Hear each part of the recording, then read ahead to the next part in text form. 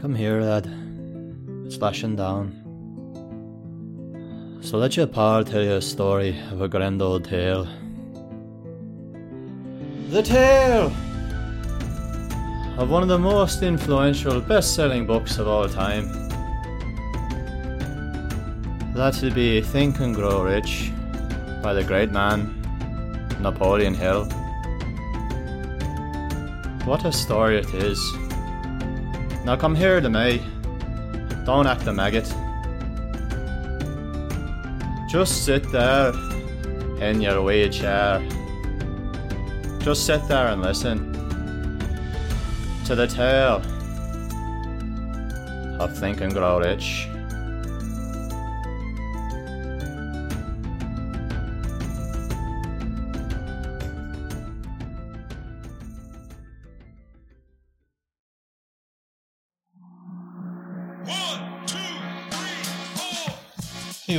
Hi everyone, and welcome to the third episode of Wilfred. Like last time, I want to first say thank you to you, the listener. I thought this book was a sound choice for our third discussion, as it has remained highly regarded throughout the decades, being first published in 1937 during the Great Depression. Amazon states that over 100 million copies have been sold worldwide since it was first published. More than just a personal finance and/or personal development book, Think and Grow Rich focuses on philosophy and the power of the mind with regards to wealth building. What follows is a summary of what I've learnt from reading Think and Grow Rich. Once again, it was difficult to summarise the notes I had taken. As such, I would very much recommend, if this discussion motivates you to do so, buying a copy yourself. I imagine that I will most likely not portray Hill's ideas and recommendations as articulately as he would have liked, which is why I would also recommend that you buy the book and take notes, highlighting key points which strike you as you read. If I cannot convince you to do so, please feel free to take notes as you listen to this podcast instead, or see the transcript provided on rss.com from this podcast. Before proceeding, I would like to point out that the presented notes and ideas will be out of order relative to the chapters of Think and Grow Rich. If you would like to adhere to these, feel free to pick up a copy of the book yourself. However, for the sake of this discussion and its predecessors, the quotes and ideas which resonated with me the most have been grouped into three main topics of my choosing, these being success and failure, the power of thought, and leadership. As you may note during the discussion, some of these points are interrelated and could potentially fall under any one of these three categories. So put it this way. Daddy, chill. What the hell is even that? Lastly, you will notice that I use direct quotes from Hill's book, building on these using my own experiences or giving my own interpretations. Obviously, because of this, I must also note that the direct quotes I provide remain the property of Napoleon Hill, as well as the revisions to that of Arthur R. Pell, and I do not claim ownership of any of their writings or ideas. Okay, that's enough of that. Cha-cha, let's go. Part 1. Success and Failure. Every failure brings with it the seed of equivalent advantage. Failure is a trickster with a keen sense of irony and cunning. It takes great delight in tripping one up when success is almost within reach. Collins' dictionary defines success as the achievement of something that you have been trying to do, and failure as a lack of success in doing or achieving something. It goes without saying that most people dream of success.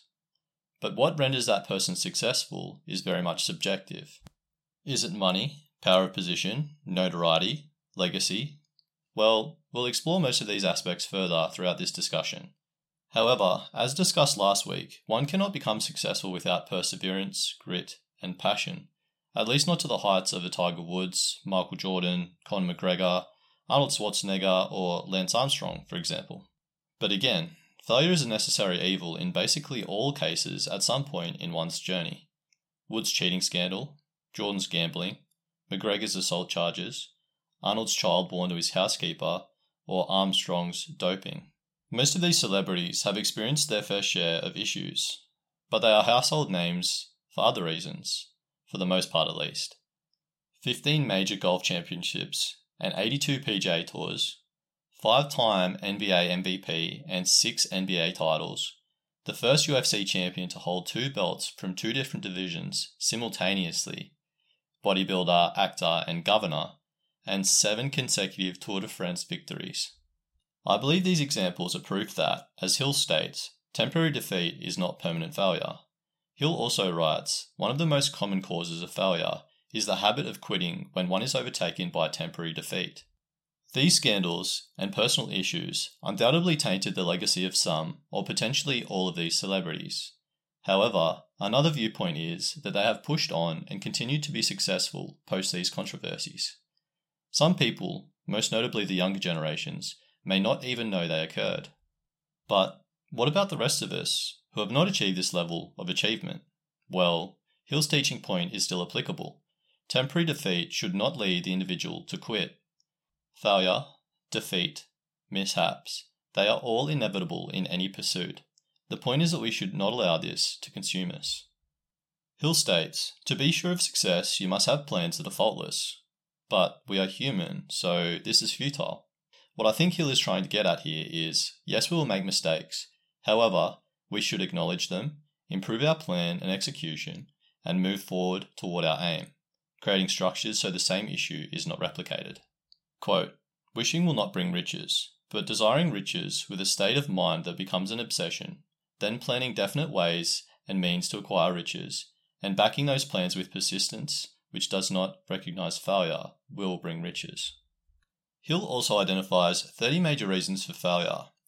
For clarity, I focus on the reasons entirely within the individual's control. I aim to narrow this down to a list of a dozen, but only managed to select a baker's dozen. But I mean, who doesn't love pastry, right? The reasons for failure, which are entirely within your control, are 1. Lack of a well-defined purpose in life. There is no hope for success for the person who does not have a definite goal at which to aim. 2. Lack of ambition to aim above mediocrity. We offer no hope for the person who is so indifferent as not to want to get ahead in life. 3. Insufficient education. Education consists not so much of knowledge, but of knowledge effectively and persistently applied. I spoke of this in last week's episode, so it's nice to be proved right. The boy Grant, way to sound pretentious. Good job, mate, good job. Well, let's move on. Number 4, lack of self-discipline. If you do not conquer self, you will be conquered by self. 5, procrastination.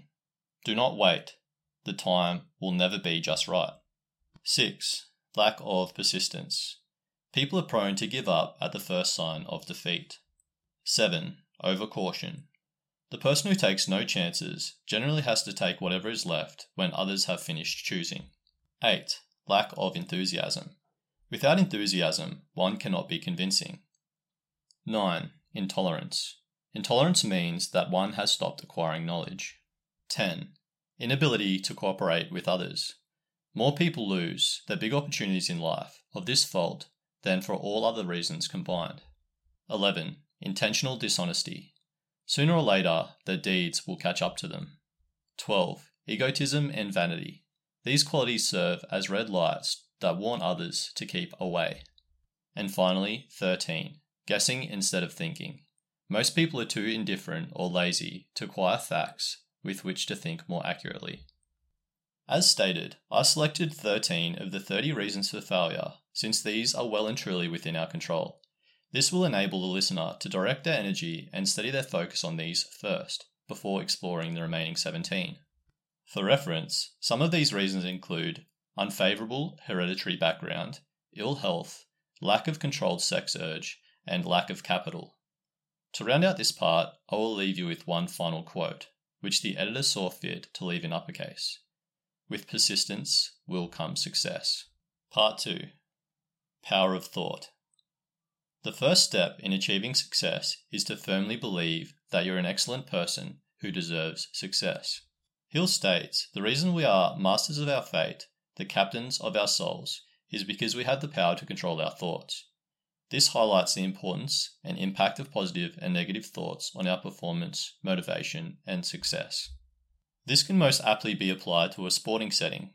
How often have you seen weightlifters, regardless of being beginner, intermediate, or advanced, psych themselves out of lifting the weight prior to lifting it, despite having lifted the weight before?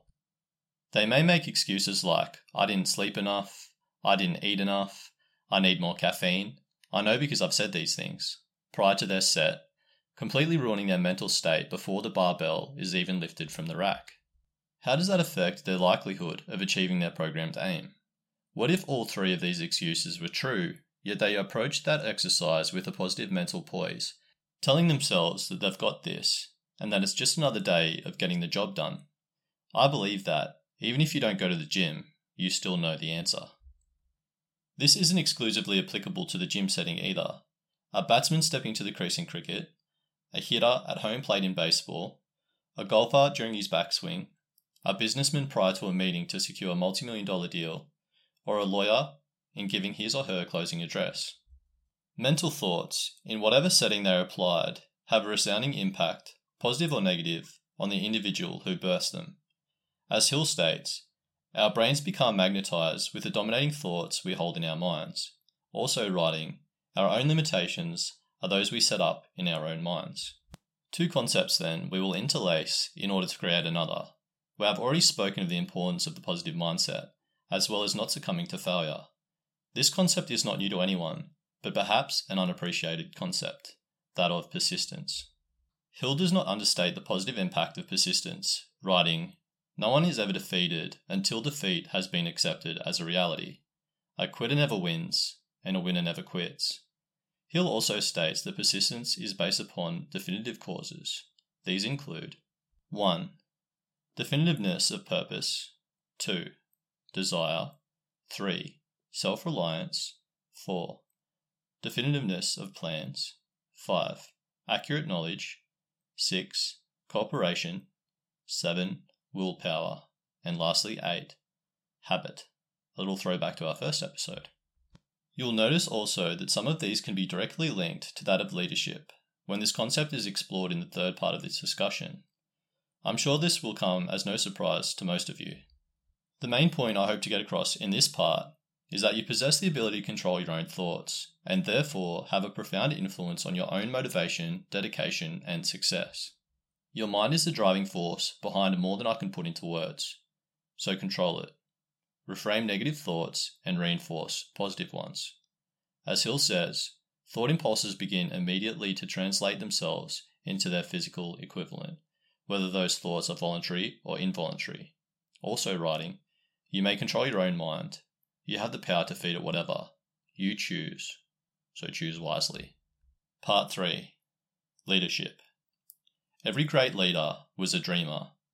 It is no disgrace to be a follower. On the other hand, it is no credit to remain a follower. It is my intention to keep this part generally short, as I'll focus more heavily on leadership in an upcoming episode of Wilfred, being Leaders Eat Last by Simon Sinek. However, Hill provides very concise information on leadership within this book, most markedly the important factors of and failure of leadership. In an unrelated quote, Hill states, "Those who reach decisions promptly and definitely know what they want generally get it." I'm sure it's no surprise that those who are in appointed leadership positions possess this skill, or perhaps personality trait, if you'd like to call it that. Either way, decisiveness is key in these positions and in business, which relates to two of these factors. The important factors of leadership, according to Hill, will now be covered, as well as the paraphrased definitions as per Merriam-Webster. 1. Unwavering courage. Fixed strength of mind to carry on in spite of danger. 2. Self-control. The power to control one's actions, impulses, or emotions. 3. A keen sense of justice. The quality of being impartial or fair. 4. Definitiveness of decision. Serving to define or specify precisely. 5. Definitiveness of plans. A detailed formulation of a program of action. 6. Doing more than paid. Striving to go above and beyond the requirements of the position. 7. Pleasing personality. Enjoyable to be around due to desirable qualities of person. 8. Sympathy and understanding. The act or capacity of entering into or sharing the feelings or interests of another, and the power of comprehending. 9. Mastery of detail. Possession or display of great skill or technique or knowledge of a subject. 10. Willingness to assume full responsibility, taking complete accountability for one's actions. And lastly, 11. Cooperation, association of persons for common benefit. I'm sure if you reflect on the positive, strong, or influential leaders from your life, past or present, you will notice that they possess many or all of these factors or qualities. Juxtapose that to the negative leaders in your life. They will most likely not possess any of these, if any at all. It is to the benefit of the reader that Hill also includes 10 reasons for failure in leadership. These include 1. Lack of organisation. Absence of methodical procedure or plan. 2. Lack of humility. Filled with pride and arrogance. 3. Expectation of pay beyond skill. Entitlement of better monetary compensation despite lack of skill level. 4. Fear of competition. Terrified of beneficial rivalry. 5. Lack of imagination. Absence of ability to form a mental image of something not present. 6. Selfishness. A concern for one's own welfare or advantage at the expense of or in disregard of others. 7. Intemperance. Lack of moderation. 8. Disloyalty. Being unfaithful, untruthful, or otherwise deceitful. 9. Emphasis on authoritarianism. Absolute power to influence or command thought, opinion, or behavior of subordinates. 10. Emphasis of title. Position within the company justifies or substantiates a claim. So for those of you who hold a position of power or leadership, please keep these positive and negative factors in mind. More powerfully, consider reading through them and, without bias, question which of these you do and do not possess in the workplace or in general. Your subordinates will certainly thank you for willingly striving to improve as their superior.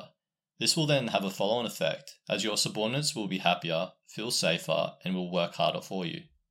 Their individual performance will likely improve, which will also allow the organisation or company to prosper, reflecting quite well on you also. Plainly, if the company is failing, perhaps it is you that is failing your employees.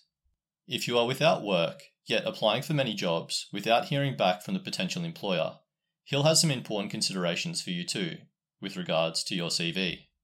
Even if you do tend to get the call of interviews and the like, it can't hurt to listen in and make any adjustments you had not otherwise considered.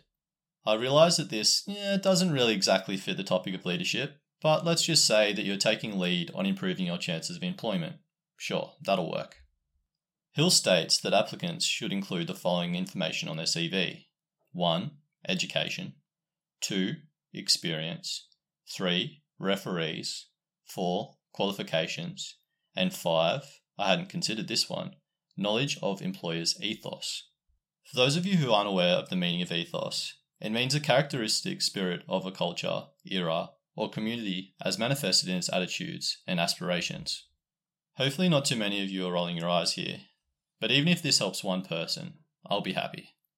I wish someone told me this when I was in high school. I actually included knowledge of employer's ethos after reading this.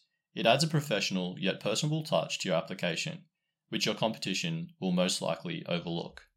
Well everyone, that's it for this episode of Wilfred. What I learned from reading Think and Grow Rich by Napoleon Hill, an educational discourse. Another behemoth here at almost 3,000 words. This discussion has been a long one, and I appreciate your attention. Remember, accumulation of money cannot be left to chance, good fortune, and luck. Hill states, somewhere in your makeup, perhaps in the cells of your brain, lies sleeping the seed of achievement. If aroused and put into action, this would carry you to heights such as you may never have hoped to attain. I hope this discussion has helped you through the first challenging, daunting steps of this journey to achievement. I genuinely want you to excel, succeed, and prosper in life, which is exactly why I'm releasing this free content on a weekly basis. Please know that your support is very much appreciated. Wherever you choose to consume this content, on Spotify, RSS.com, or elsewhere, if you would, please subscribe to the podcast and rate 5 stars. Again, thank you so much for the support. I hope this is extended to my next one. Until then, stay driven.